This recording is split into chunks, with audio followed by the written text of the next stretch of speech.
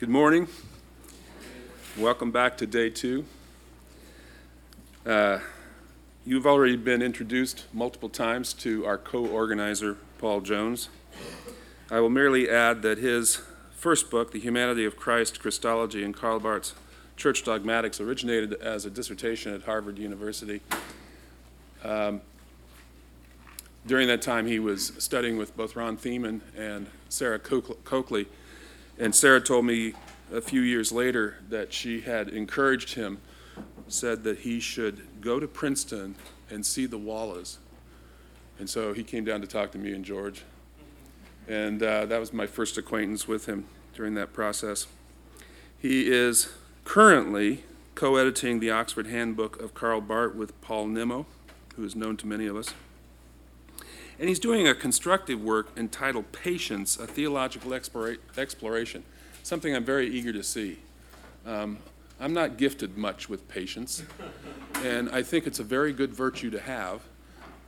So I'm interested to see. Paul tells me he already has 200,000 words written, so it's a massive project, and we look forward to seeing that. Please join me in welcoming Paul Jones. My paper is titled Liberation Theology After Charlottesville. In 2017, there was a succession of far-right demonstrations in Charlottesville, Virginia, the city where I live. On March 13th, sympathizers of the alt-right, which is a loose coalition of white supremacists, white nationalists, anti-Semites, neo-Nazis, and some others, they marched between two parks and held a torch-lit rally. The immediate purpose was to protest the proposed removal of a statue of Robert E. Lee. And a broader goal was to strike a blow in the so-called war on whites that is apparently waged by Jewish elites, people of color, and the political establishment. There was plenty of chanting. In addition to the notorious pairing of blood and soil, participants used a slogan championed by a contemporary white nationalist group, namely, "You will not replace us." Then, on July 8th, a few months later, a Ku Klux Klan group rallied near a statue of Thomas Stonewall Jackson. City of Charlottesville arranged community events and discouraged counter-protests. However, the Klan were met with fierce resistance on the part of local clergy, the Charlottesville chapters of Black Lives Matter and Surge, showing up for racial justice. After the Klan had departed, some counter-protesters disregarded a call to disperse, and there followed some scuffles, some arrests, and some counter-protesters were tear-gassed. Finally, if that weren't all enough, a tragic denouement. On the evening of August 11th, a procession of torch-bearing white supremacists marched through the University of Virginia. City and university officials knew about the event before it occurred, yet took no concrete steps to hinder it. And neither UVA nor city police were present when student counter-protesters and white supremacists fought beneath a statue of Thomas Jefferson. There was more chanting, too. Blood and soil, white lives matter, hail Trump, and you will not replace us, which was sometimes modulated to Jews will not replace us. The next day, at 8:31, about 30 heavily armed members of the Pennsylvania and New York Lightfoot militia appeared at a park downtown. A little later, affiliates of various far-right groups arrived. Meanwhile, after a sunrise service and a march, various clergy and faith leaders had positioned themselves on the edge of a street in front of the park with the intention of disrupting the far-right rally. They locked arms, they sang hymns, and they prayed as other counter-protesters assembled nearby. About 10 a.m., some scuffles had broken out. Later that hour, The participants in the Unite the Right rally tried to push through a clergy blockade at the park's southeast staircase.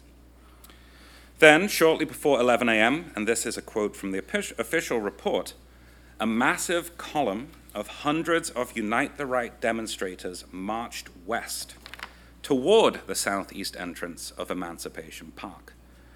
Led by members of the League of South and Traditionalist Workers' Party, that's a secessionist/white nationalist organization and a neo-Nazi group, these demonstrators, quote, wore helmets and carried shields, flagpoles, and pepper spray. The crowd of counter-protesters saw this, and they rushed east to form their own blockade in front of the clergy. They locked arms and blocked Market Street. Eyewitnesses and participants, they believe that this additional blockade, which was forged and held by ostensibly non-religious actors willing to absorb and to respond to the violence of the alt-right, that additional blockade protected the clergy and faith-based activists from grave physical harm. Events spiraled further out of hand, and the police, who at this point had been little more than bystanders, declared a state of unlawful assembly. At that point, protesters and counter-protesters moved onto the streets. Subsequent to racist taunts and threats, an aerosol was lit and directed at far-right demonstrators. In response, a Ku Klux Klan leader shot his handgun on the ground next to a counter-protester.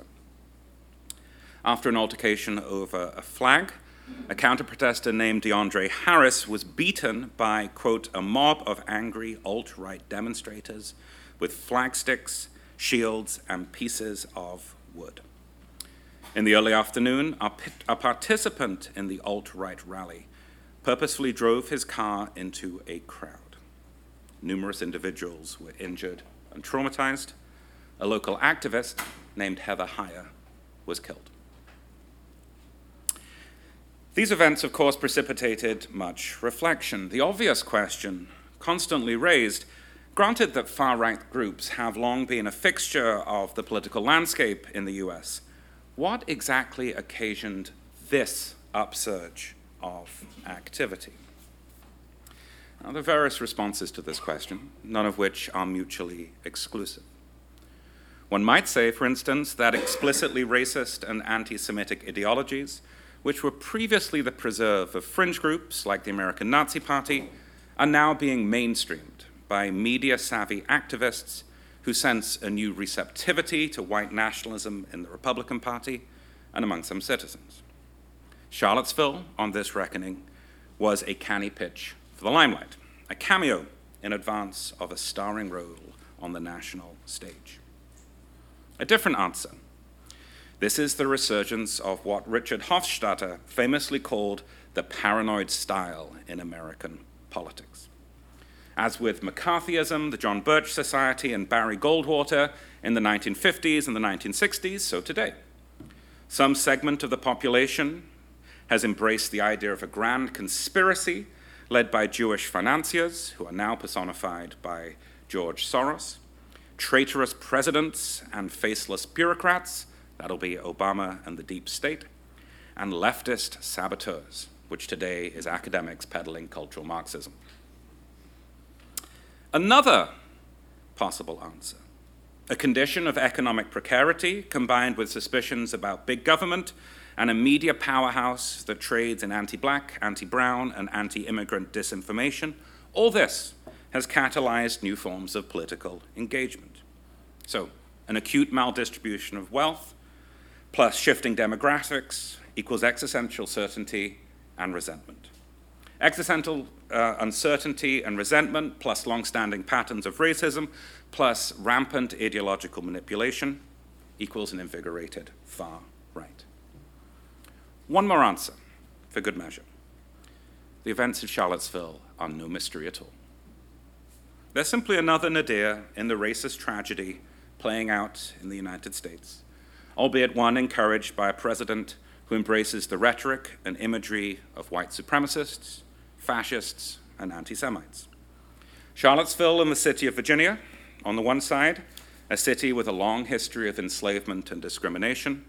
On the other side, an institution founded by a pioneer of white supremacism that still prevaricates on the issue of racial justice.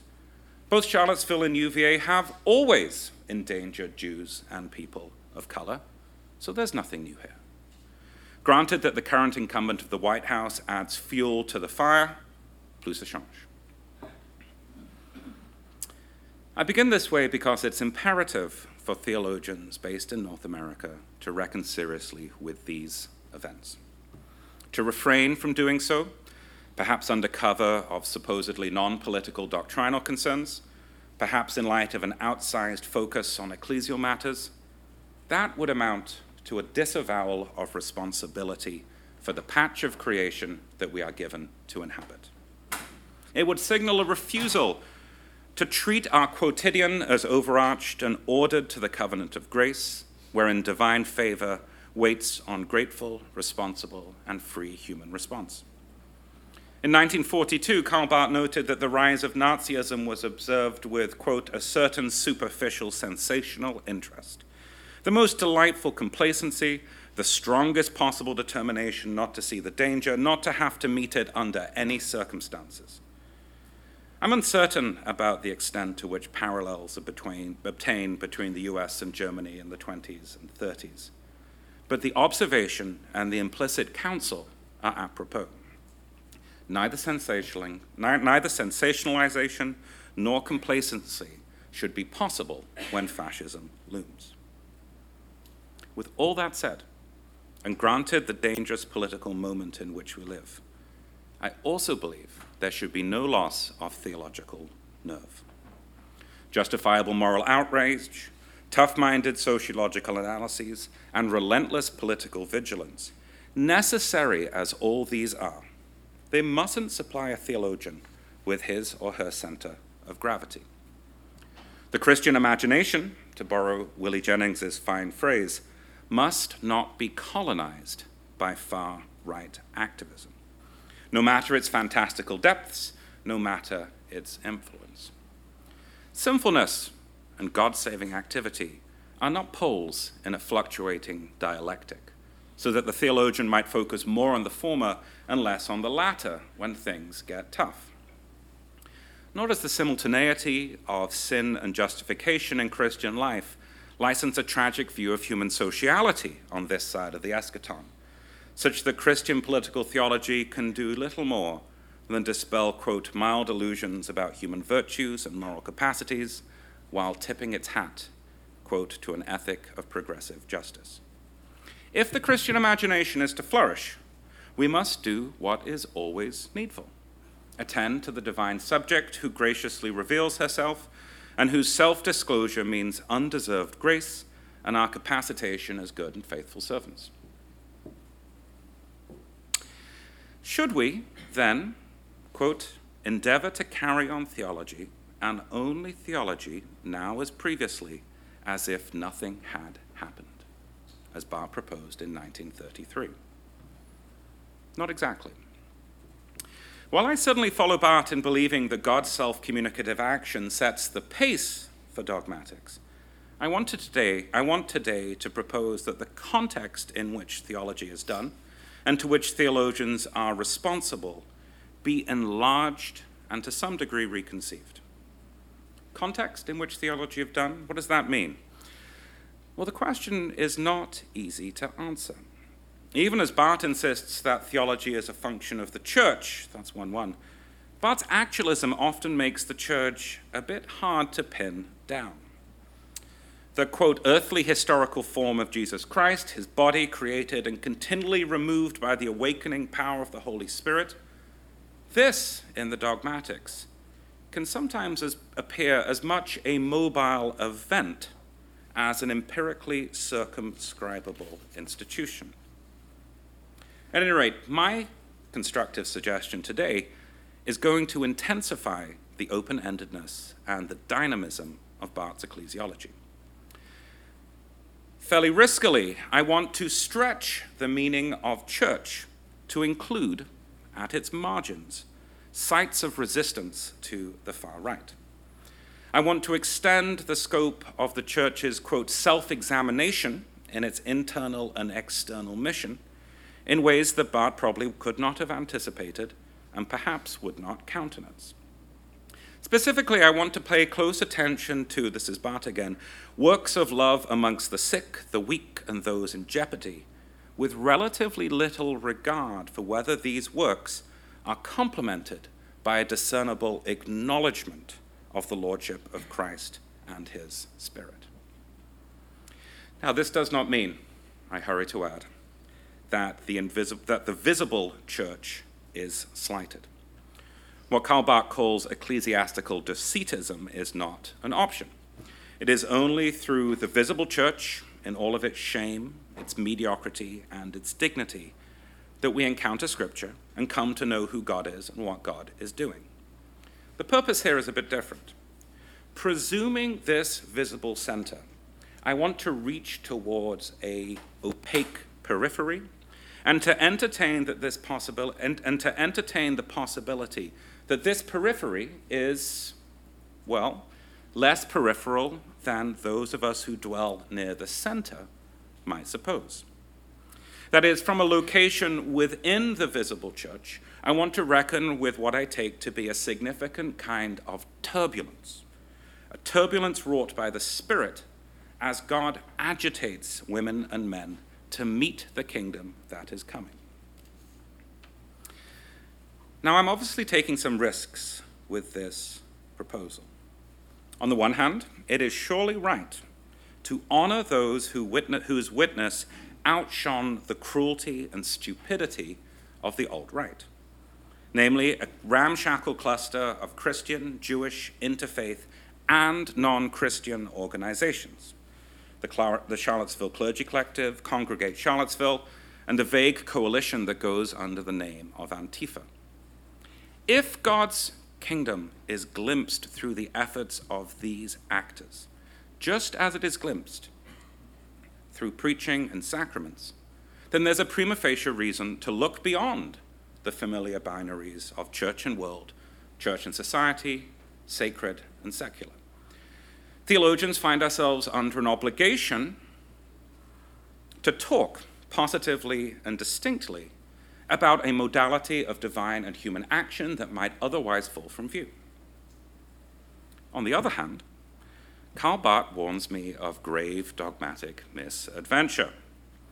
While he did not suppose that, quote, the word of God could be confined to the proclamation of the existing church, the constructive move that I'm entertaining begins to blur the distinction between parables of the kingdom, that is, discrete events that attest to the ways that Christ prophetically reigns outside the church. It blurs the distinction between parables of the kingdom and proclamation in a strict sense, as God's word is received, interpreted, and publicized in preaching and sacraments. In fact, might not this blurring and expansion of context augur a new form of neo-Protestantism, with church, world, culture, and politics combining in ways that divert attention from God's self-revelation? Certainly, one cannot now uncomplicatedly maintain that human beings are, quote, awakened, separated, and gathered by God to being in the visible church, and then say that the proclamation of the visible church comprises, quote, the raw material of dogmatics. It's not that that's untrue, it's just that an additional claim is being brought into play. The dogmatician is asked to acclaim the invisible church as it erupts upon the world in a highly worldly way, through political action that lacks apparent connection to Christ and his Spirit, yet somehow demands to be associated with the church and the kingdom of God. At this moment, with this type of move, we're taking leave of the dehistoricized eschatology of Romans 2, which sharply contrasted, quote, the first divine possibility with the last human possibility along the frontier of religion, and which blocked any correlation of Christian faith with religious socialism. We are now reaching into the territory of James Cone's early work, which identified liberative action as, quote, that which is not only consistent with the gospel, but is the gospel of Jesus Christ.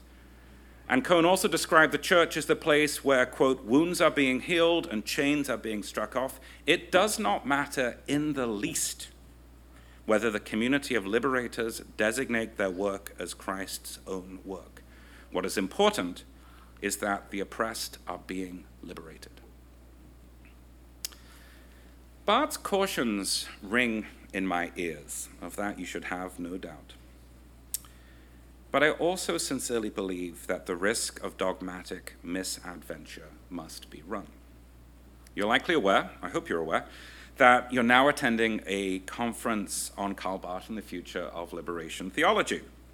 Kate Dugan and I chose this title for at least 3 reasons: to reckon with points of convergence and divergence between Barth and liberationist thinkers, to stimulate critical and constructive reflection relevant to our current moment, marked as it is by escalating threats to minoritized populations and communities.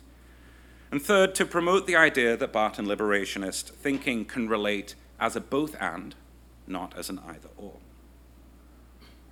With all that said, and this is why I think the risk needs to be run, it's important to be honest about the respective state of Barth studies and liberation theology, and to think clearly about what both fields need at present. Both fields are in good health. That is clear. Yet liberation theology, in all of its glorious diversity, does not actually need Karl Barth. Not as an interlocutor, not as an accrediting authority, not as a great thinker whose work provides a touchstone for critique. Even if liberation theology can and should learn from Barth, it is ultimately doing quite fine on its own. It draws vitality and relevance from its own wells. It makes plain how the last will be first and the first will be last, since God chose what is foolish in the world to shame what is wise, and what is weak in the world to shame the strong. Barth studies, by contrast, needs liberation theology. Particularly, it needs liberation theology to help it think positively about political resistance in our current moment. Put a slightly different way, what has aptly been named the Barth Renaissance in North America ought not to continue to run under its own steam.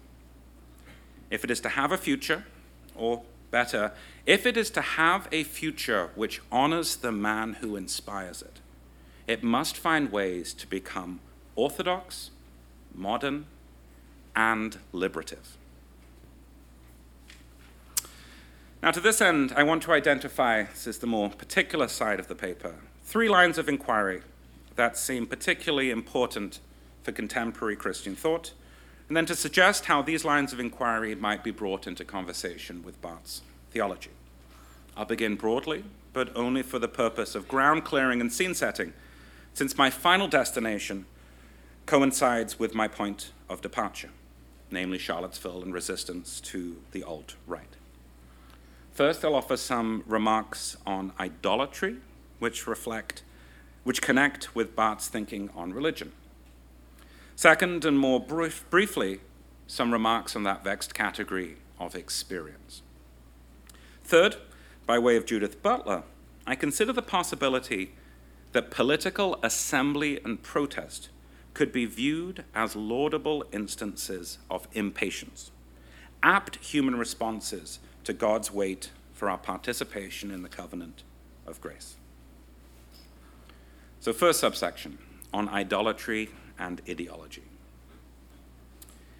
If one were to go seeking scholarship that reckons with Calvin's sense that, quote, man's nature is, so to speak, a perpetual factory of idols, warped by a mind that, quote, dares to imagine a God according to its own capacity, you should go and read liberation theologians. Landmark works by Mary Daly, by James Cone, by Ada Maria Azazi Diaz, and George Tink Tinker, and more recent texts by scholars such as Marcella Althouse-Reid and Tracy West, these do far more than delineate long-standing patterns of discrimination. They show also how certain habits of mind follow in the wake of discriminatory and injurious practices, and how those practices are naturalized and given sanction in theological discourse. The benefits that accrue from this work are easily summarized. Generally, liberationist critiques fund a valuably thickened account of sin, wherein hostility to God's ways and works is shown to correlate with the systemic disvaluation and mistreatment of God's creatures. More particularly, these works expose the myriad ways in which Christian commitments are betrayed, with ideology supervening upon and distorting the understanding that is ingredient to faith. And the apt response to this situation stands in plain view, thanks to liberationist thinkers.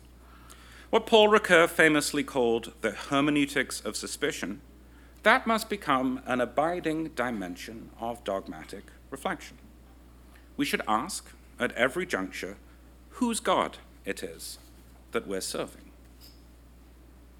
Now, there are obvious points of connection between the ideology critique commended by liberationists and Barth's account of religion as a site of theological waywardness. To be sure, Barth's thinking on religion shifts around a bit. The essays collected in The Word of God and The Word of Man focus on the missteps of neo-Protestantism, while evidencing some dismay at militarism and bourgeois mores. The second edition of Romans continues along this line, while adding a sharp polemic against Romanticism and a subtle Marxian edge. If you're thinking for the Marxian edge, think of when Barth talks about how religion is a drug that has been extremely skillfully administered. Church Dogmatics 1:2 reprises key elements of Romans, albeit with greater prominence to the idea that God can effect an Aufhebung of religion. And then the Christian life advances a stirring account of the lordless powers, stretching, expanding a bit, which anticipates both the discourse of post-socialism and contemporary discussions of intersectionality. But granted all of these differences and these shifts in Barth's account of religion, there's an obvious constant, namely the insistence that Christians in general and theologians in particular easily trade attention to God's self-revelation for all too worldly standards. So both Barth and liberationist thinkers are relentless in asking whether a particular dogmatic perspective, despite appearances and intentions to the contrary, amounts to an exercise in false consciousness. Vince Lloyd's recent work provides a useful parallel. In a collection of incisive studies titled Religion of the Field Negro, Lloyd finds evidence of a secular subversion of Christian theology by the ideology of whiteness, one often misdefined by way of words like multiculturalism, love, and inclusivity, which for Lloyd tames the paradox of blackness and divinity and curtails the potency of resistance movements. So how do critiques of idolatry relate to liberation theology after Charlottesville? Among the addresses Barth gave after Hitler's seizure of power, the first commandment as an axiom of theology seems particularly pertinent. One finds here striking resonances with contemporary exaltations of blood, race, and nation. As is customary in his dogmatic work, Barth does not immediately name his political opponents. He opts instead to advance a decolonized Christian discourse. That is, a theological perspective which demonstrates what a refusal of Volkisch ideology might look like, which blows past warped alternatives with only occasional nods toward what is being rejected. So in this address, having made it amply clear that the first axiom of theology is the event of divine self-disclosure, which is in no way discernible in creation, it's only towards the end of his address that Barth inveighs against the willingness of, quote, recent Protestant theology to bypass God's self-revelation in favor of, quote, an apology for nationhood, morality, and the state, which is itself, quote, an attempt to illuminate the heavens with a searchlight mounted on the earth. The address is an indirect and, in some respects, underdetermined critique of religion in action, but it is no less powerful for its indirection. In fact, the critique succeeds so well precisely because it shows how Volkisch thinking is that weirdly alluring combination of laughable, lazy, and deeply dangerous. This is a critique as well that has worn the test of time. If the ideology of ethno-nationalism is at its most dangerous not when espoused by extremist partisans, but when granted a foothold in mainstream political and theological discourse, Barth's voice is as timely as ever. It's also the case, however, that Barth cannot contend with our political moment in North America. Increasingly over the last century, there's been a chilling development of Volkisch thinking in certain strands of North American theological and political discourse, often under the cover of so-called natural theology. Crucial here, and I owe much both to J. Cameron Carter and Willie Jennings for helping me to think about this, crucial is a toxic integration of anti-Jewish and anti-Semitic, and anti-black and anti-brown habits of mind, epitomized by the pseudo-history that underpins the Christian identity movement and neo-Nazi groups like Aryan Nations, and articulated on websites like Daily Stormer and the Right Stuff blog.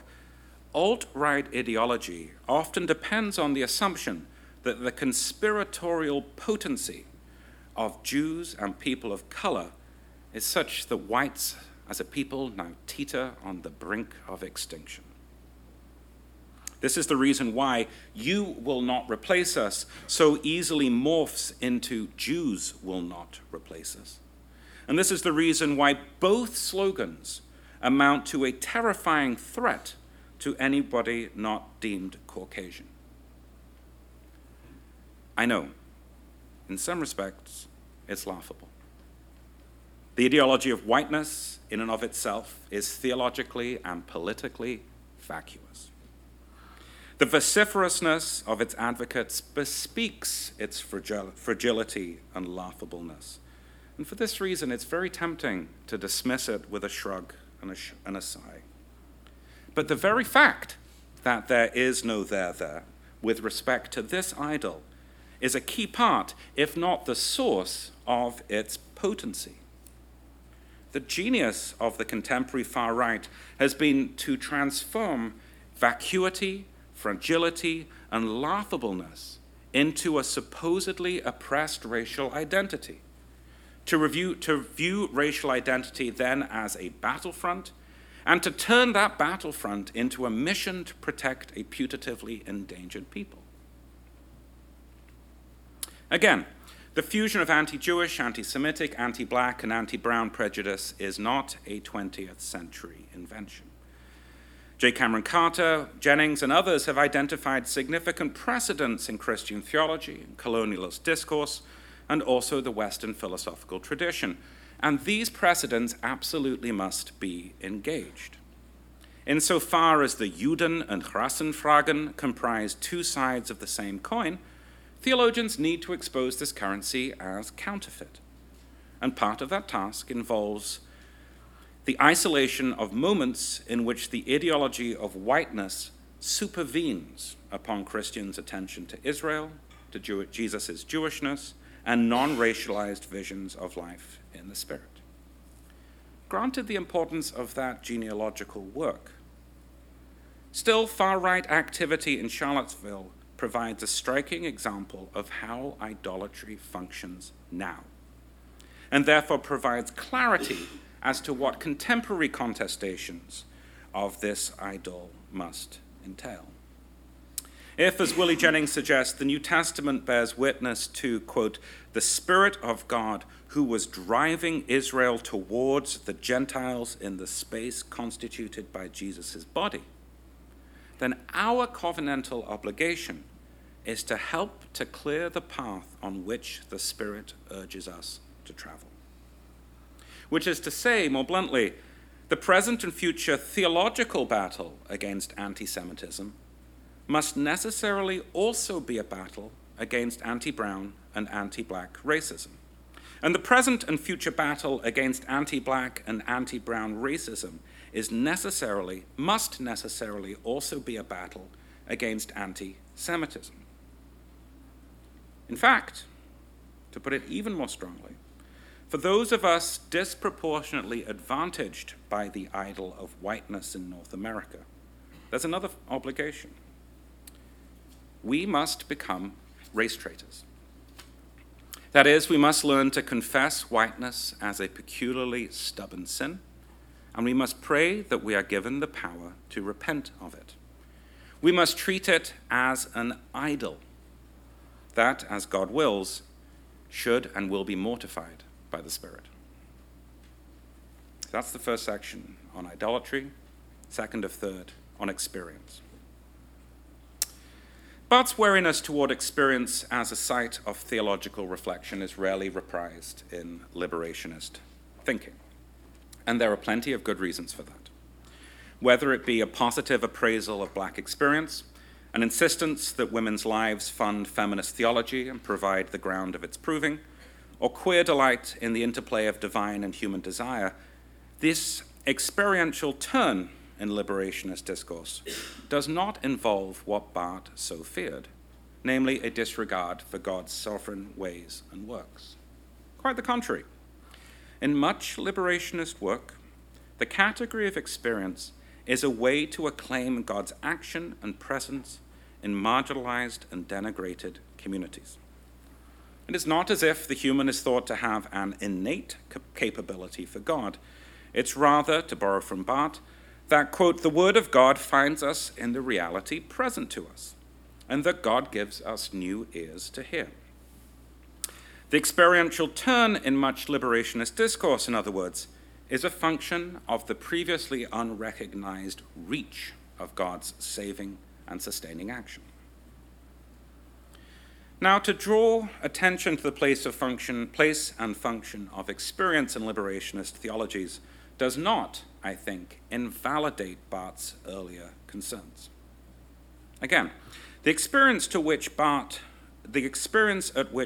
took aim, after all, had nothing to do with an epistemology of the oppressed, but everything to do with an epistemology of the advantaged. Barth's concern, was interlocking habits of mind that aggregated to a hegemonic culture of evasion, wherein God is turned into, quote, an attainable and entirely useful tool for life.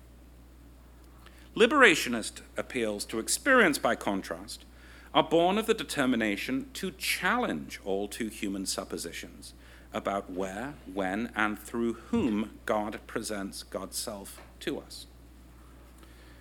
So, that Elizabeth Johnson's classic work on the Trinity commends, quote, a creative naming toward God from the matrix of women's experience, that does not now mean that theology exchanges the revelation of God for the experience of women and therefore collapses theology into anthropology. That's not the case.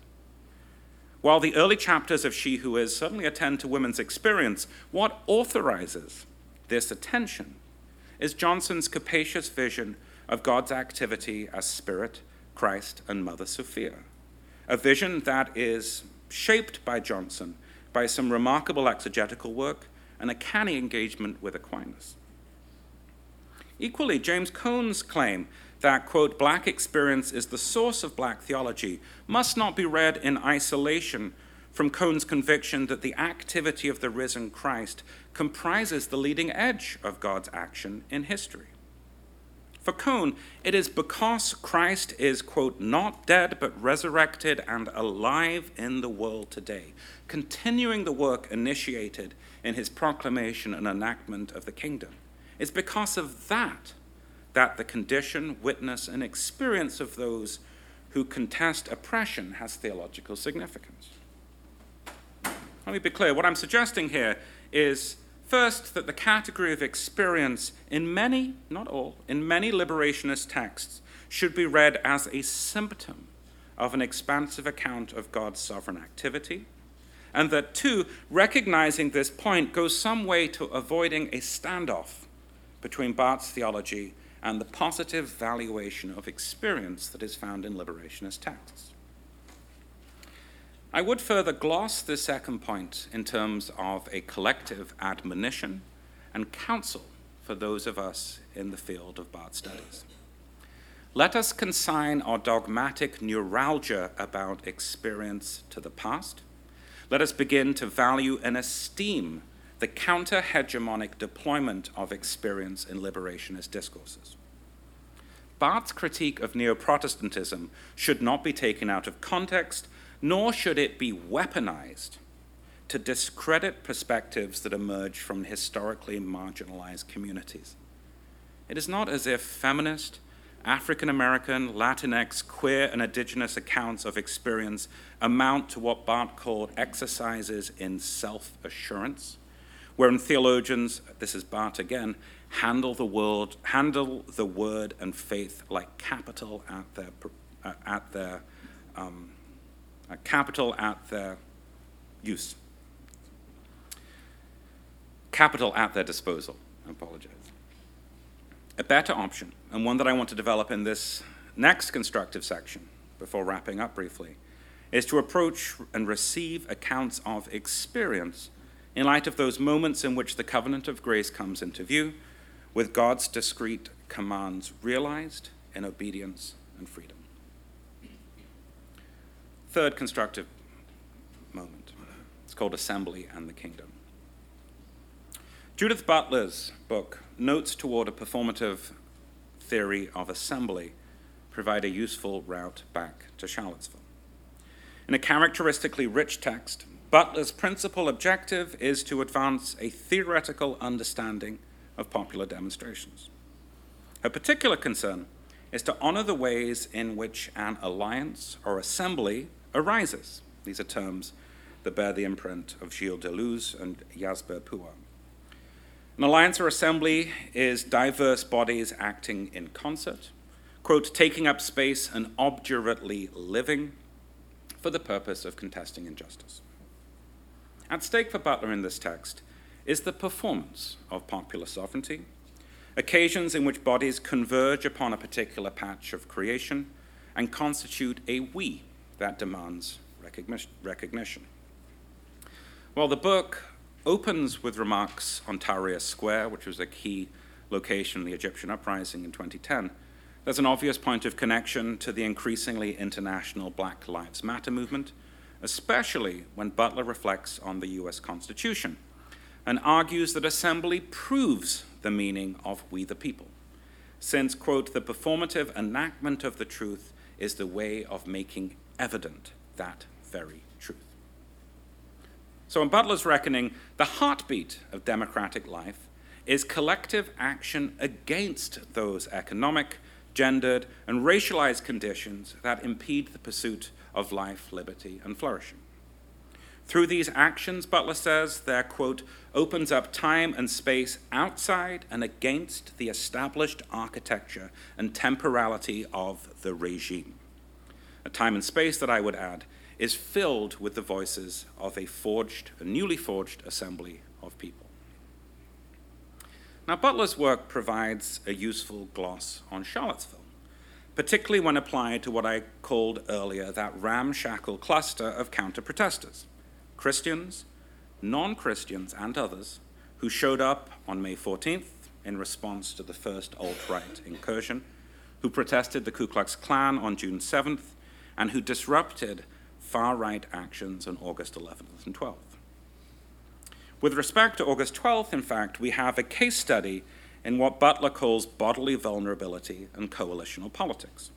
Countless church services and events that rejected white supremacist ideology, and, in the case of those who assembled to protest the Unite the Right rally, a demonstration of what it means to think vulnerability and agency together, with clergy and faith activists holding ground, and a more amorphous mass of individuals, many affiliated with Antifa, acting to preserve that vulnerability through a tactical use of defensive violence. there's also a powerful opening for theological reflection here. When Butler chose her title, Notes Toward a Performative Theory of Assembly, I seriously doubt that she was thinking about the Greek word for assembly, ecclesia, appropriated by New Testament writers to describe the early Christian community. Even so, I think it's apt to construe the assemblies of county protesters in Charlottesville as telling us, in some way, about what church can be, and perhaps what church should be.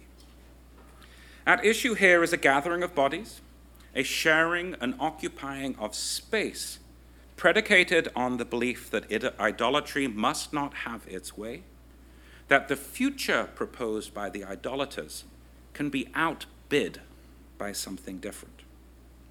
The line of clergy and faith leaders who encircled the park and blockaded the southeast staircase, and, this and is crucial, and the mess of counter-protesters who rushed to their defense, adding blockade to blockade.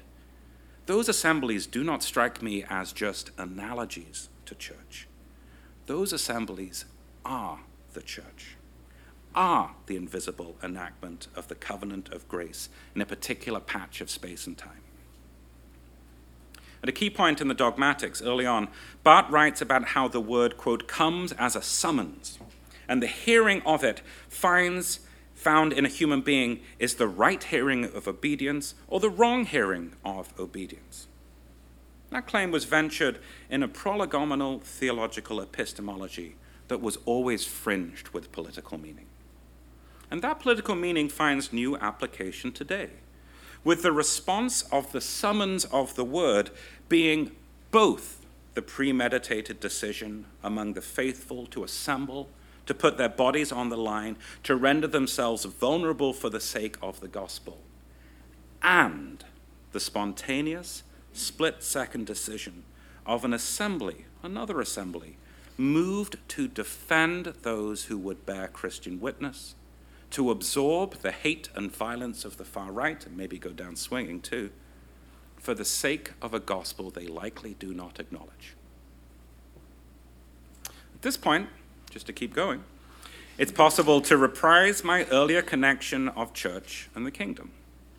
On one level, we perhaps here have a theological corollary to the political assertion of we the people. In the same moment, there is a performance of democratic sovereignty, what Butler calls a form of reflexive self-making, which contests the pseudo-assembly of the far right. There might also be a performance of what an alternative mode of human sociality looks like, a graced time and space outside the established architecture of the regime of white supremacism, an advent of Christ's body as it reaches towards our Lord's second coming. On another level, we might have here the recapitulation of the diversity manifest at creation's beginning, and therefore a proleptic eruption of the kingdom, a jumble of bodies and genders and sexes which mocks the empty ideology of identitarian white nationalism. Because we know that ideology of white nationalism cannot express itself otherwise than in a boring, tawdry block of white, male, heterosexual, and non-Jewish bodies. We have the beginning, a recapitulation of creation in all of its chaos and glorious diversity, which challenges, which mocks that empty ideology. At this moment, the white nationalist cry, "You will not replace us," is being given striking rebuttal with, "This is what creation looks like," being coextensive with that more familiar slogan, "This is what democracy looks like." So, is this not something like the kingdom coming in power? Maybe. Only maybe. You'll notice there's a bunch of subjunctives that are peppering remarks, and those subjunctives betray obvious nervousness. I generally worry that I am moving perilously close to the politicized Hernanian stance that Barth came to reject. A stance wherein social justice movements are, quote, this is Barth, the greatest and most urgent word of God to the present, a direct continuation of the spiritual power which entered into history and life with Jesus. And granted that I've pushed some very forthright claims, I think nervousness should be voiced at this juncture. If it is wrong to presume the holiness of any instance of Christian proclamation, no matter its apparent sincerity and profundity, so it is wrong to equate the church and the kingdom with social protest. But, once again, to resist a loose and always indirect identification of the kingdom with those who assembled to resist the far right, that risks a worrying kind of theological inarticulacy. It would signal a desire to hold political protest at arm's length from the church. It would suggest that proclamation could be exhausted by preaching and the distribution of sacraments. But we need to move beyond that inarticulacy. Inarticulacy is exactly what we must avoid. Again, Vince Lloyd, writing in a manner that reprises Cone's early work, he aims to honor the tradition of black organizing in the US, the contestation of apartheid in South Africa, and more recently, the BLM movement. And he does so by trying to treat all of these events as instances in which the secular is overturned and whiteness is overcome. This is Vince. The movement toward liberation on this reckoning is God acting in the world, a moment in which something like the church invisible manifests. I'm going to demur with many of the details of Lloyd's theological program, but I share his determination to give meaning to these movements and moments, and to read them, perhaps, as instances in which the church is, in some hard-to-define way, constantly reborn. When the kingdom erupts, God's patience, which is so typically tested by our waywardness, that patience is rewarded by grace and through the Spirit, with our participation in the covenant of grace. If and when God assembles God's church, the dogmatician must sit up and take notice. Just a final brief remark. This is a long quotation from Church Dogmatics 4:1. I've quoted it before, but I'm kind of obsessed with it, so you'll have to humor me.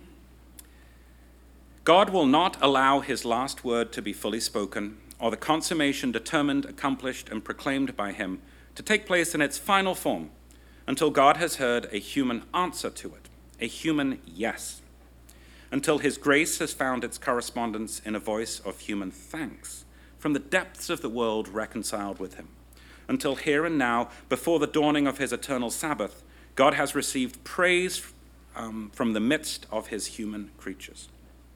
So great is God's grace. So broad is the reach of his condescension. So serious is the solidarity in which he has committed himself with us human beings in the person of his Son.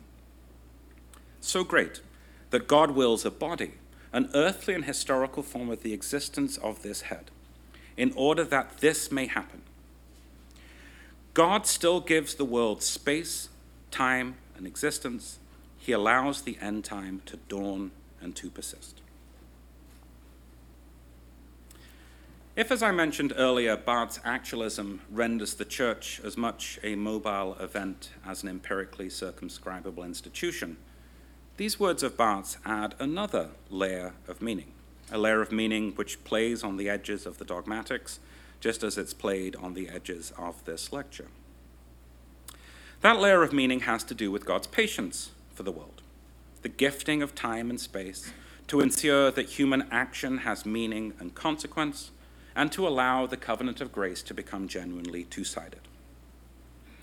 Barth's treatment of patience is arguably, as well, an improvement on the broader Protestant tradition. It's still possible to say that God is patient in face of human sin, patience in the sense of long-suffering. Yet Barth nests the concept of patience within a broader statement about divine permission as a dimension of providence and about human freedom.